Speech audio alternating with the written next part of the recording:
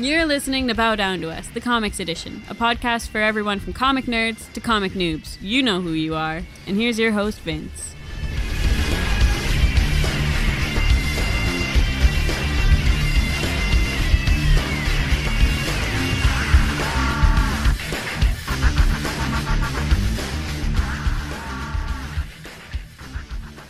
Hello, everyone. This is Vince coming to you on Comic Day, better known as Wednesday to the rest of the world, July 28th. And joining me today is the Robin to my Batman, Roger. How you doing today, buddy? If I'm going to be the Robin, I don't want to wear those tight clothing. And I'm not going to sit on your lap no matter how often you ask. Well, I don't know if there's enough spandex in the world for you to fit in anyway. All right. Fair enough. How are you doing? Oh, doing pretty good. We're here for our first episode of the Bow Down to Us comic podcast. We're going to be talking about some awesome stuff coming up. And what better time to start talking about comics than the week after Comic-Con? Which last week was awesome. Yeah, last week was insane.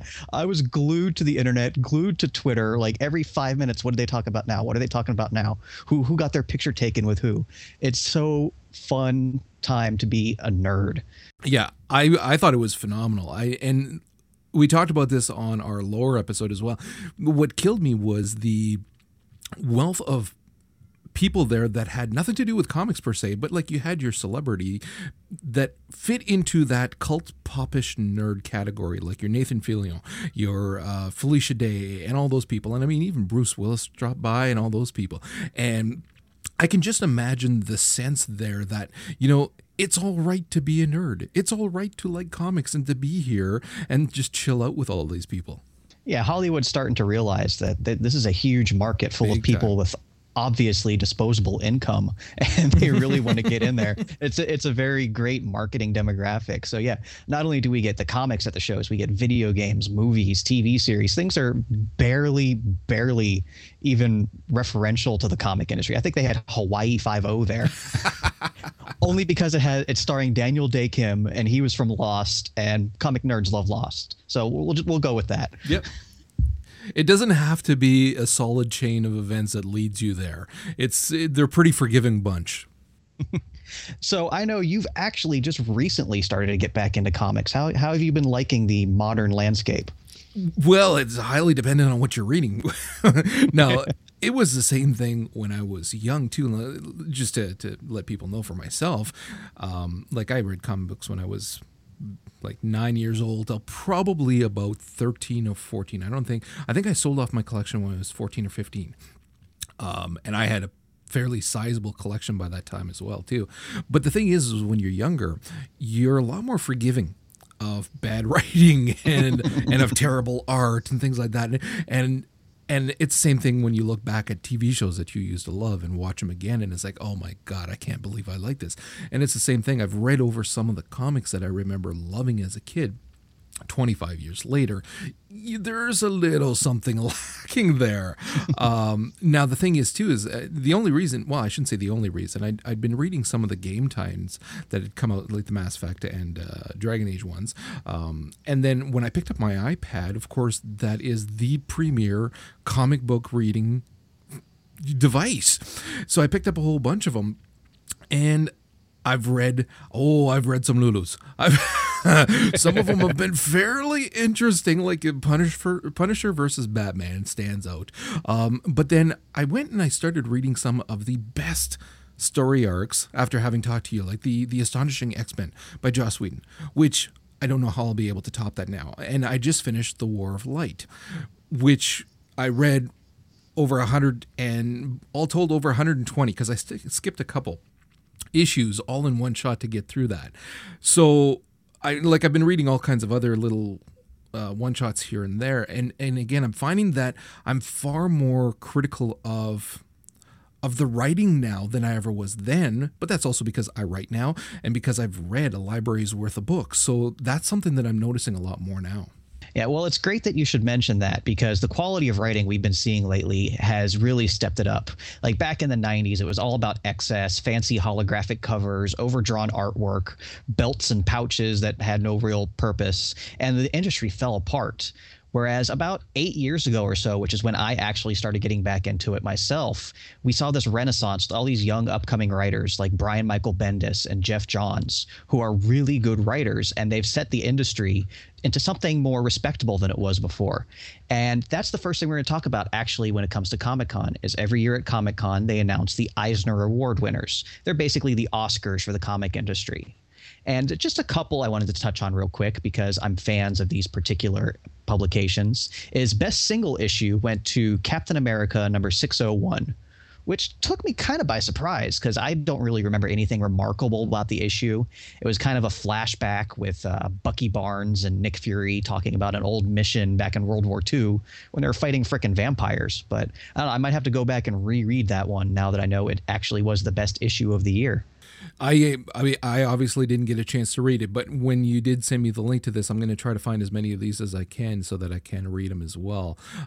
But very much like the Oscars, you got to wonder, is there a lot of the political stuff behind the scenes that determines what is going to be the best?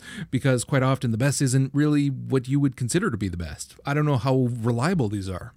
Well, it's kind of like the Oscars and the Emmys, where once you start winning, it's really hard to stop winning. For example, the best writer this year was Ed Brubaker for the third time. He won in, I believe it was 2007 and 2008 for his work on Captain America, Daredevil, and some of his own private series. And Brubaker is one of my favorite authors right now. He writes Captain America, and he's currently writing the Secret Avengers title, which is a lot of fun. You get this crazy Black Ops team together running all these fun missions. See, I haven't. I'm going to be doing this a lot this first episode, just because I'm still playing catch up, but I haven't read those. The thing that I'm noticing with this too, and case in point again, that Captain America is winning this. He's winning for the work with that, and we're seeing with the news from Comic-Con as well that there's a crap load more Captain America stuff that's going to be coming as well down the pipes.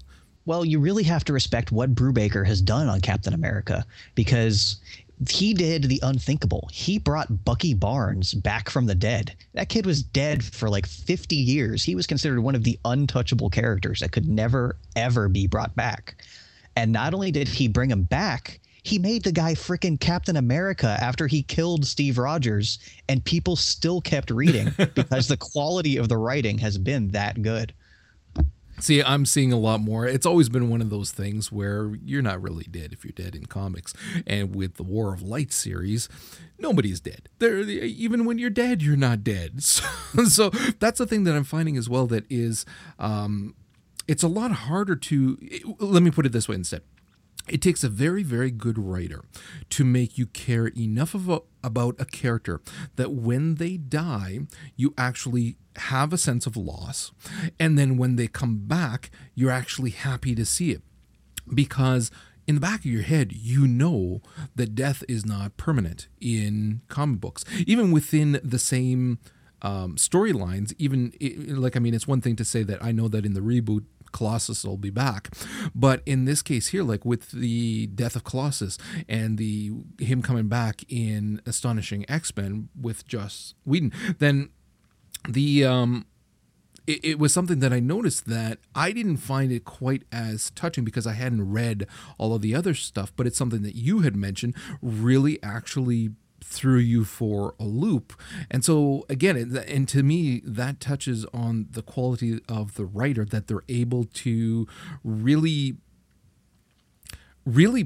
push the envelope and make you feel for the character, not just present a story. Yeah, and just the one last Eisner Award winner I wanted to touch on was Best Ongoing Series went to The Walking Dead, which I could not be happier. I've been reading The Walking Dead since issue number 1, and they're already up to issue, I think 75 just came out. And that's one to definitely keep your eyes on because we will be talking about it later on in the podcast. Yeah. So getting into some news, because that's really what all Comic-Con is about, is news and booth babes. We're going to touch on Marvel first of all. They had several panels. And really, like you said, the theme for Marvel this year was Captain America. He's got like 8 miniseries launching next year. It's ridiculous, especially when next year should be the year of Thor, not the year of Captain America. Yeah. Did you look at some of those? Oh yeah. It's basically that's all I'm seeing is Captain America all over the place, and then as part of some of the Avengers stuff that's coming out as well. So I guess every year they're going through cycles where they are concentrating on certain characters, but it seems that they could have spread the love a little bit more. Yeah, but it's kind of funny because when Iron Man came out a few years ago, of course, Iron Man was everywhere. But that was right around the time just after the Civil War when Tony Stark was like the most hated person in the Marvel Universe. So every appearance Iron Man had leading up to his movie was him getting his ass kicked. He got his ass kicked by Thor. He got his ass kicked by Spider-Man. And, a month later, oh, here's the Iron Man movie. way to build up the character. But the one thing that really, really excited me about the Marvel panels this year was there's a lot of talk about the Marvel Cosmic franchise as it becomes known. Not only from the writers and from the editors, but the fans were salivating over any information about it. And that is great. About in 2005, I think it was, around the same time the Civil War was going on in the regular Marvel Universe, this big event went on out in space called Annihilation, where they got together all of the famous outer space heroes in Marvel history, Quasar, Adam Warlock, Nova, Silver Surfer, Galactus, Thanos, all these characters that really haven't the Earth-based teams haven't really had much interaction with over the years. And they're really fun characters, and they brought them together into this great story. And for the last 5 years, they've been delivering constant quality. It's probably the most constant quality you'll find anywhere in any comics over a 5-year period. And right now they're going through this huge event called the Thanos Imperative, where they've brought Thanos, and he's actually kind of a good guy in this one. Thanos Imperative #2 was awesome because you have, all these heroes, the Guardians of the Galaxy, Thanos, and Galactus all fighting on the same side because there was actually a bigger threat that they had to combine against. And it has just been so much fun with such great writing. And right now, everything is up in the air because they took their 2 ongoing series, Nova and Guardians of the Galaxy, and put them on hiatus during the event. Instead of publishing crappy tie-ins, which I know are a favorite of yours, they're just taking all that publishing and focusing it on the core story. And the fans are eating it up, and they cannot wait to find out more. And see, that's when you know that the writing has got control. The writers have got control of the story arc. I've mentioned this often with the War of Light. There are far too many times where you get the impression that they don't have control of that story anymore, that they're losing control, and that you keep thinking, okay, rope it in, boys, it's going. So something like this, where they're instead, you know that they're concentrating on something specific. You can see that they have control of the story. That shows a strong writer. Yeah, and it's just been so much fun.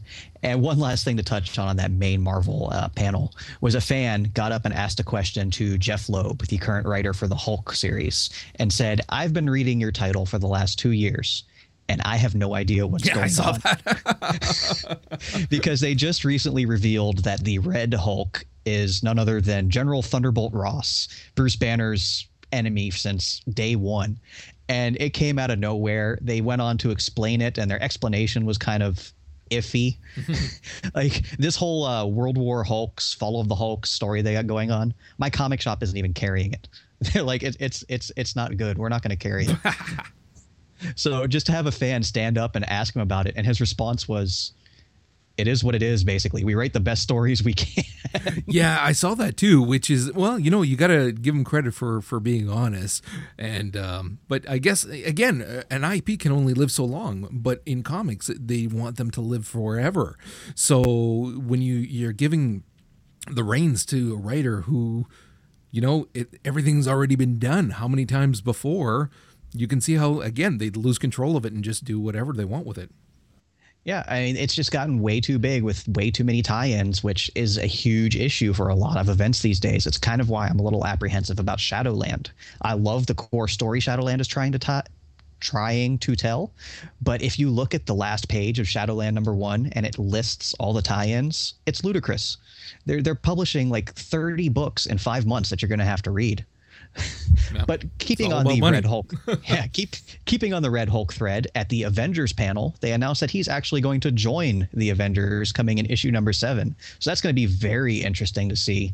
And it's something I'm actually really looking forward to because John Romita is drawing the Avengers title right now, and his work on Planet Hulk and World War Hulk was phenomenal. Romita's characters are a little iffy sometimes. I'm not crazy about his Thor. I'm not crazy about his Iron Man. But he does two things better than just about anybody in the industry, and that's draw Spider-Man and draw Hulk. So having the Red Hulk joining the Avengers seems like a no-brainer. See, that's actually something that I can comment on because we just watched Planet Hulk, the cartoon that was just released. And in the special features, they have a lot of talk where they are referencing the work on the comic book and whatnot and displaying a lot of the artwork and how they try to stay true to as much as they could. And you can really appreciate the work that went into that series. Yeah. So just a couple other things I wanted to talk about. New Avengers is going to be getting a mystical story arc coming up where obviously they need to get a better babysitter for Luke Cage and Jessica Jones' kid because that's like the third time he's been kidnapped in the last year. But they have said not all characters will make it through. And if you want somebody to read your comics, tell them someone's going to die. That's they're doing the cartoon series on that as well, correct? I'm not sure. I haven't really looked into the upcoming Avengers cartoon series because there's so many Avengers books right now. But of the 3 primary Avengers books, New Avengers is my favorite right now. Right. If due to nothing else than Luke frickin' Cage. I love that character. And one thing that I wasn't expecting is they were talking about Ultimate Spider-Man. Well, technically right now it's called Ultimate Comics Spider-Man because they relaunched it a while back. And issue number 16 will celebrate 150 issues of Ultimate Spider-Man and 10 years since they created the Ultimate Universe. And that's something that's really close to me because Ultimate Spider-Man is actually the book that got me back into comics. Everybody was talking about how great it was, and this guy that nobody had ever heard of, Brian Michael Bendis, was writing it. So I picked it up. I went to the bookstore one day, and I bought my cup of coffee. I grabbed the trade paperback off the shelf, and I was blown away. I read through everything they had in that day. And since then, that's what rekindled my interest in comics. Nice. So keeping on the Spider-Man thread, the news of the con for me was the Spider-Man panel. They were talking to the slew of writers because when they relaunched Amazing Spider-Man 3 years ago, they did it under the header of Brand New Day. And what they did was they took Spider-Man's 3 monthly titles and canceled 2 of them and decided just to publish Amazing Spider-Man 3 times a month instead. And it's allowed them to tell these fantastic stories, huge stories that would take years to tell in a regular comic, and put in these little plot threads they can pick up later. And it's been a lot of fun.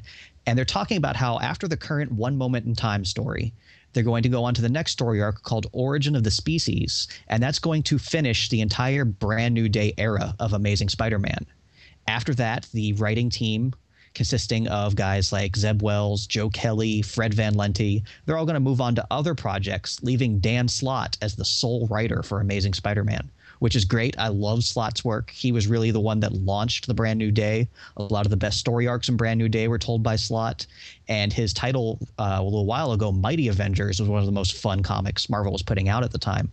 So he's going to be taking over core full writing duties of Amazing Spider-Man with 3 artists working for him. And instead of 3 times a month, they're going to start publishing it 2 times a month.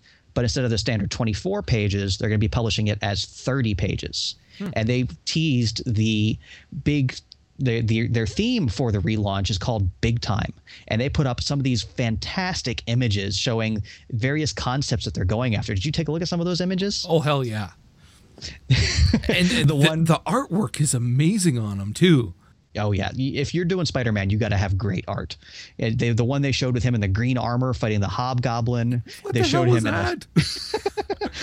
him in a Fantastic Four costume. That too. And one that you probably kind of missed out on that really struck me was they showed him fighting the Scorpion, and they said that is Mac Gargan, the Scorpion, the traditional Scorpion from years back. Right. In years past, in the last couple of years, Mac Gargan has gone away from the Scorpion persona, and he's actually been the host for the Venom symbiote. So if he's back as Scorpion, that raises the huge question, who's Venom? Which is going to be a big mystery that I'm sure they're going to drag out for a while, teasing the fans along. And it's one of those great mysteries that you just can't wait to find out more about. Yeah, there is some very exciting news that I read there too for the Spider-Man series. I was very impressed. Yeah, Spider-Man was really Marvel's big comic story this year. They have a lot of movie stuff that we're going to touch on later, and they won the con with their movie panel, but Spider-Man was really where it was at for them as far as comics. So moving on to DC, we got a lot of info on Superman, Batman, and Wonder Woman, of course. With Superman and Wonder Woman, they've been under a lot of scrutiny lately because they just relaunched both titles. Superman number 700 came out not that long ago, as well as Batman number 600, with J. Michael Straczynski taking over writing duties. I am a fan of Straczynski's work. I actually liked a lot of the stuff that he's been criticized for on his Spider-Man work. I liked a lot of the concepts he was trying to work with. He just doesn't work well under a regime like Marvel. Marvel likes to do their big events with all their characters tying in, and it's really hard to tell a cohesive story when you always have to do with what the company is doing. If you're writing a huge character like Spider-Man and there's a big event going on, well, Spider-Man's got to participate in that. So you have to put all of your storylines on hold to go take care of what's the more important story. So he left Marvel for those reasons and has picked up writing on two of the biggest characters in comic history, Superman and Wonder Woman. And those are definitely two titles we're going to be talking a lot more about in the future because there's a lot of press on them, which is impressive because Superman and Wonder Woman, sales-wise, have not been doing that great for characters of their status. And they are actually pushing a lot more with Wonder Woman now too, I've been noticing. So it's going to be nice for them. Like the stuff that they're talking about doing with the character and with the storylines and with the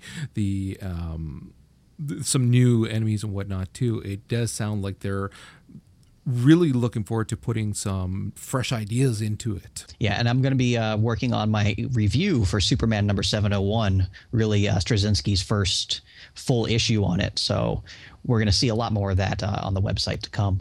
So getting into the Batman news, as we all know, Bruce Wayne is returning because nobody stays dead in comics.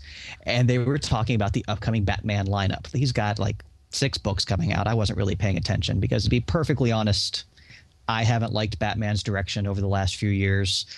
I'm not a big fan of Grant Morrison's work, but they announced a new title that's going to be written by Grant Morrison, theoretically going to be the central title in the Batman franchise, called Batman Inc. It's going to focus a lot on the Batman family. Robin, Nightwing, or is he Nightwing?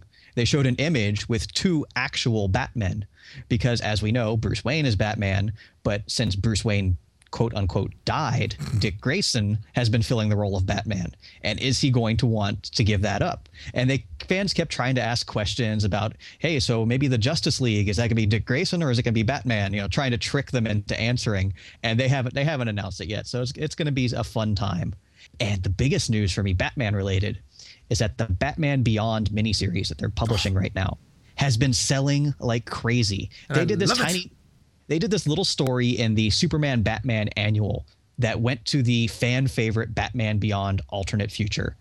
And that sold well, so they decided to start making a miniseries about Batman Beyond. And it's been great, and it has sold so well, they've decided to continue it as an ongoing series, not just a miniseries. Fans love their Batman Beyond. Oh, it's fantastic. I mean, it was great when it was the animated series, and this has been really enjoyable. So I could not be happier to see this. And I'm a very big fan of the traditional Batman. I always have been. That's one of the series that I collected back in the day that I absolutely adored. But this reboot, I don't know, it made sense, and it was fun, and it was a new character that really bounced off of Wayne very well. So I'm very happy with this. Yeah, I mean, Bruce Wayne has always been, you know, the sarcastic sort of, you know, isolated one. So seeing him actually having to work with somebody and, you know, begrudgingly giving up little bits of information and occasional praise has just been a lot of fun with the characters. So we have Superman, we have Batman, we have Wonder Woman. Honestly, nobody really cares about them right now in DC because DC's flagship hero over the last year or so has been the Green Lantern, a character I know you're getting very familiar with. More than just a little. Because not only has his comics been everywhere, top sellers, but he has a movie coming out next year. A movie that I'm not particularly anticipating, because they unveiled the costume. The costume looks kind of funky. I'll go see it, of course, but I'm not expecting as much out of that as I am out of, say, the Thor movie coming out around the same time. So we got a lot of. Oh, do you have something to say? No. Actually, I was just going to say I'm not too crazy about the casting either. So let alone the costume and everything else, I personally don't even think the casting fit. So No. I don't know. Yeah, that's a great point. I mean, Ryan Reynolds would have made a great Guy Gardner or Kyle Rayner. He just doesn't have the respect that he, a character like Hal Jordan really needs. Yeah, I maybe he can pull it off, but it's just that, again, when they're doing something like this is you're thinking about the actor based on what you've seen them in, or your perception of them based on other movies, not how they're going to be able to pull that movie off and their acting talent, whether or not they can pull it off. And so maybe once we see him, we'll be like, oh, okay, yeah, it fits and you're good at it. But based on what we've seen him on in the past and the type of characters he tends to play, I don't know. I don't see it at all. Yeah, we're going to have to wait and find out. So talking about the actual Green Lantern comics, though, we got a wealth of information from several panels talking about a lot of their upcoming storylines. And the first one that popped out was they're doing a Green Lantern Secret Origin #2, because the first Secret Origin series was a lot of fun, telling the birth of Hal Jordan as the Green Lantern and some of his interactions with Sinestro, sort of setting up a lot of the future plots to come. So now Secret Origin 2 is going to focus on Sinestro, and it's possibly going to be very fun because we actually don't know a whole lot about Sinestro's past. We know he's a bad guy. Well, now you know that. I'll have to put in the show notes the reference to the episode, the lore episode of where that is. Don't name a good guy Sinestro. And the thing that really shot out at me about this was it's going to be drawn by Ivan Reis, who is become a superstar in the industry after his work on Blackest Night. How did you like his artwork in Blackest Night? The artwork was phenomenal, and that's something that we've been talking about more too. As I'm reading different issues of different things too, just how much the artwork can take away from the story in much the same way that when done properly can add so much to it. When you're looking at some of the Blackest Night stuff, and they're talking about one of the issues had the behind the scenes where they're talking about it kind of thing as well, and they're talking about all the different layers of shading and the style and everything that went into it. You can see it and feel it when you're reading them. Like, I was very, very impressed with all of that work. Yeah, and Jeff Johns had a great line. He said, the mistake Ivan made is I gave him a double-page spread with 500 characters, and he did it really well. Yeah. So I did it again, which proves my old saying, prove you can do something right once, and it's your job forever. Yeah. Oh, yeah, and it's true. Like, when you're looking at some of these double-spread panels, and there's, like, tons of people easily recognizable and captivating, and not just like some of these, when you look at them, it looks as if they're just cut and pasted in kind of thing.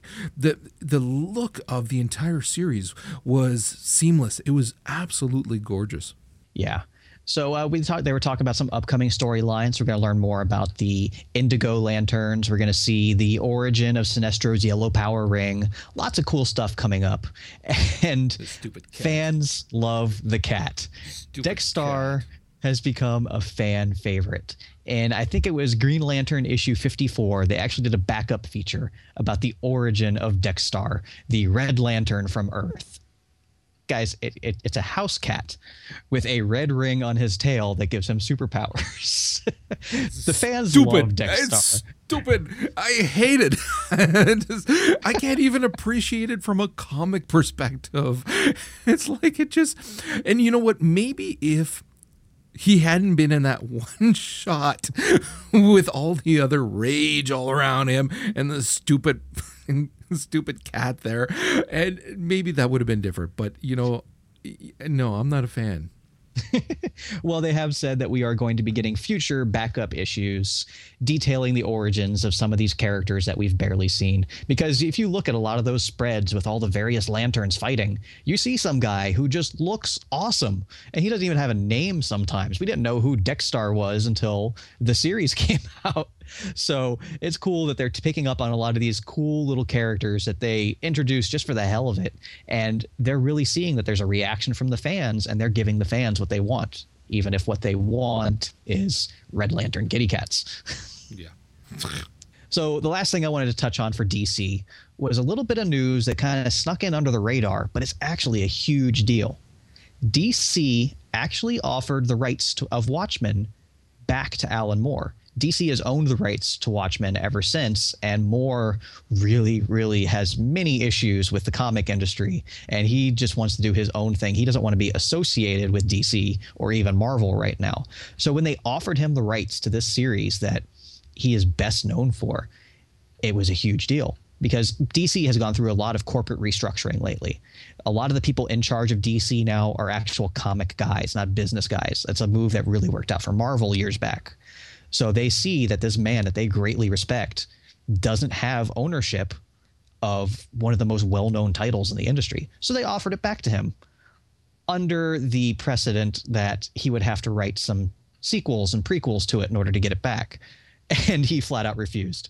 And the great line he said was, if they had offered me the same deal 15 years ago when I first asked for it, I probably would have taken it then. But now they can just bugger off. All right. So like we said, it's Comic-Con. Comics are the focus.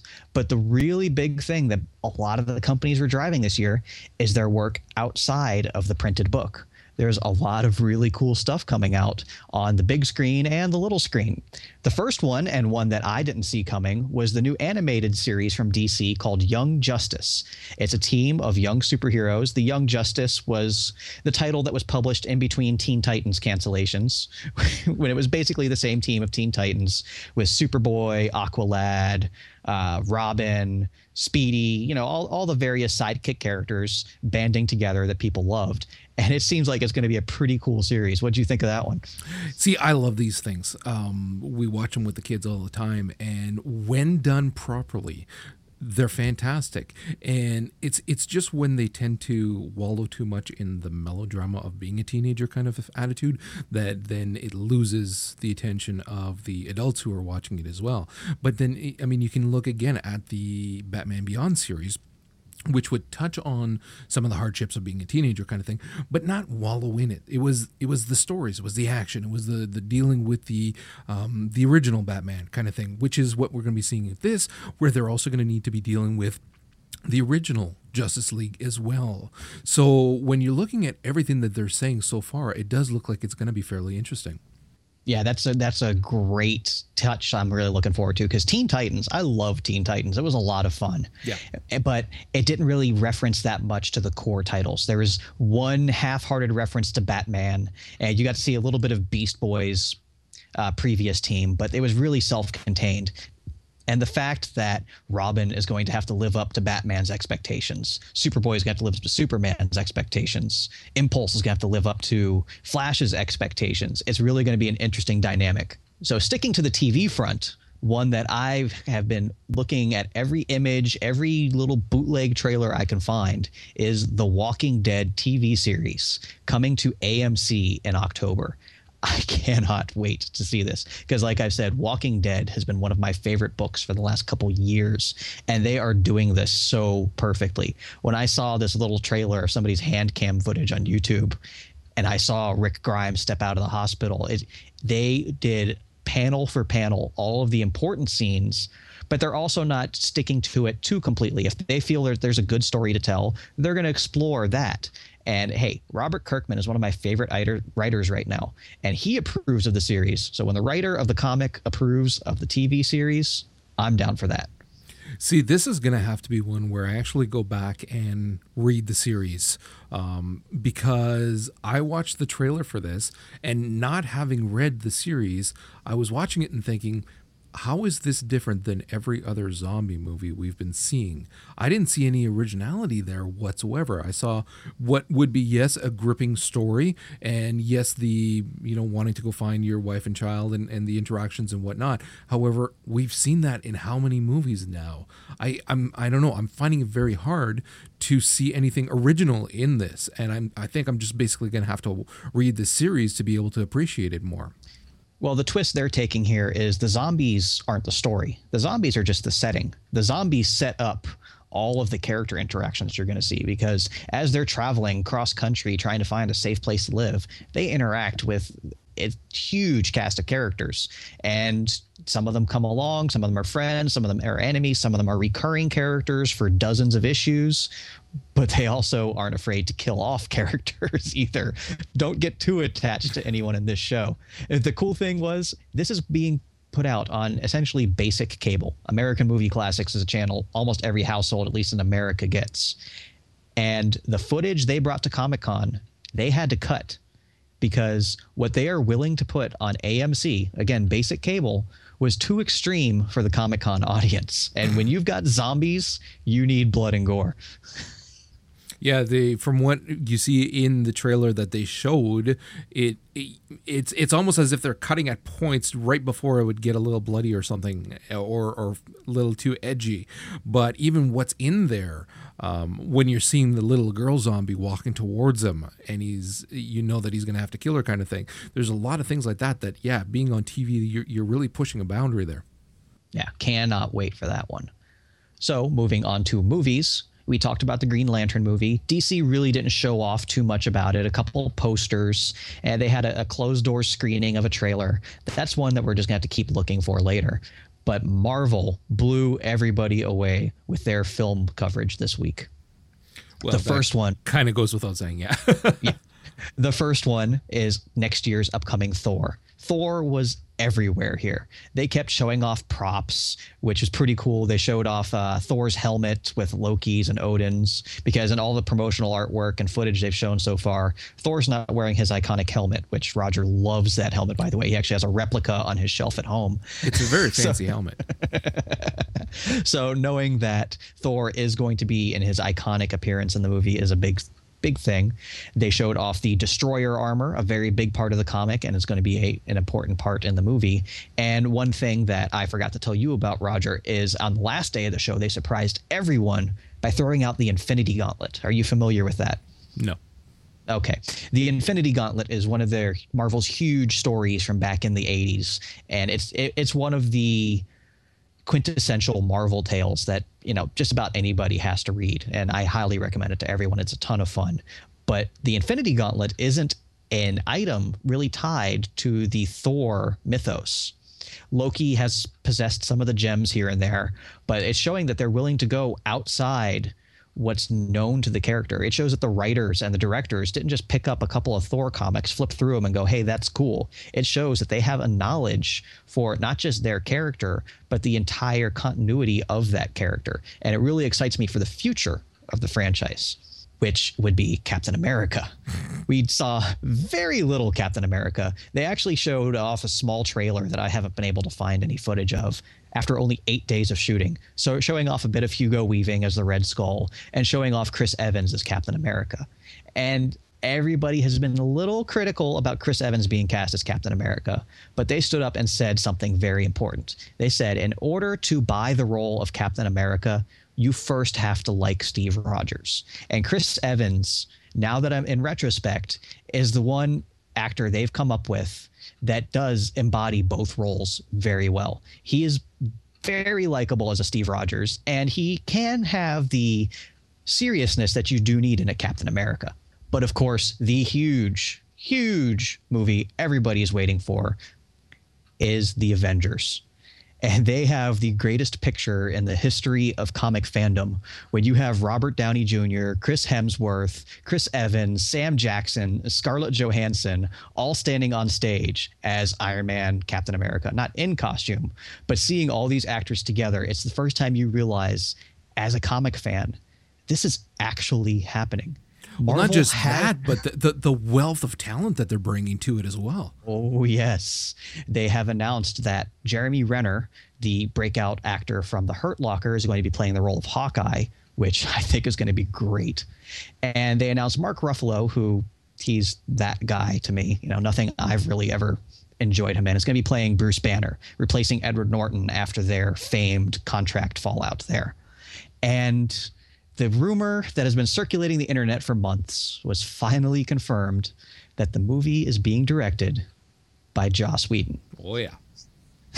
That made me. The only thing that saddened me about that is that they're not putting Nathan Fillion in there somewhere. That's the other. I know they joked about it when they were doing this, but the fact that it was not true, that pissed me off to no end. They have to find a role for him in there somewhere. But no, hearing that Joss is doing this was just. I was floored. It suddenly gave the movie a lot more importance than it had before.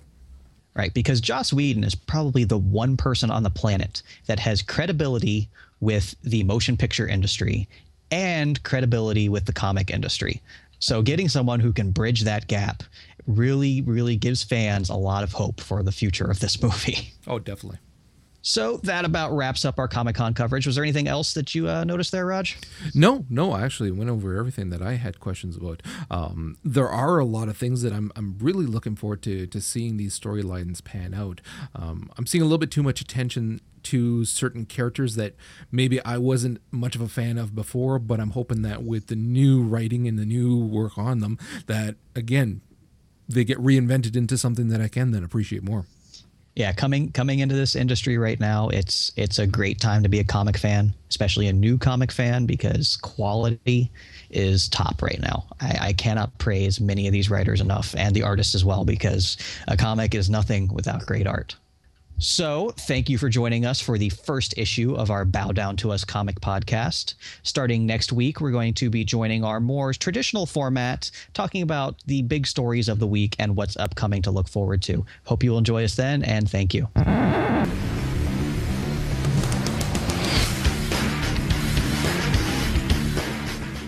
Awesome, dude.